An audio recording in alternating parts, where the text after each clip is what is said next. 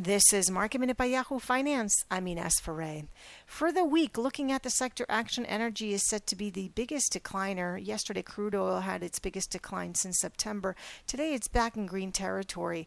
On the Dow, Nike is one of the biggest decliners after a revenue miss.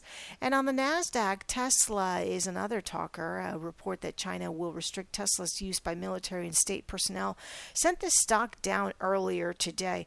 It has gained back some of those losses, though. Chinese officials are concerned that Tesla cars could be a source of national security leaks. Looking at a 5-day chart of the NASDAQ 100, Pinduoduo is one of the biggest decliners.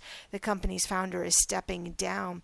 And GameStop is seeing green today, even though for the week it has declined. Wedbush put out a note saying that valuation is disconnected from fundamentals, warning investors to stay away from the stock. The company will be reporting its quarterly results after the bell on March 23rd.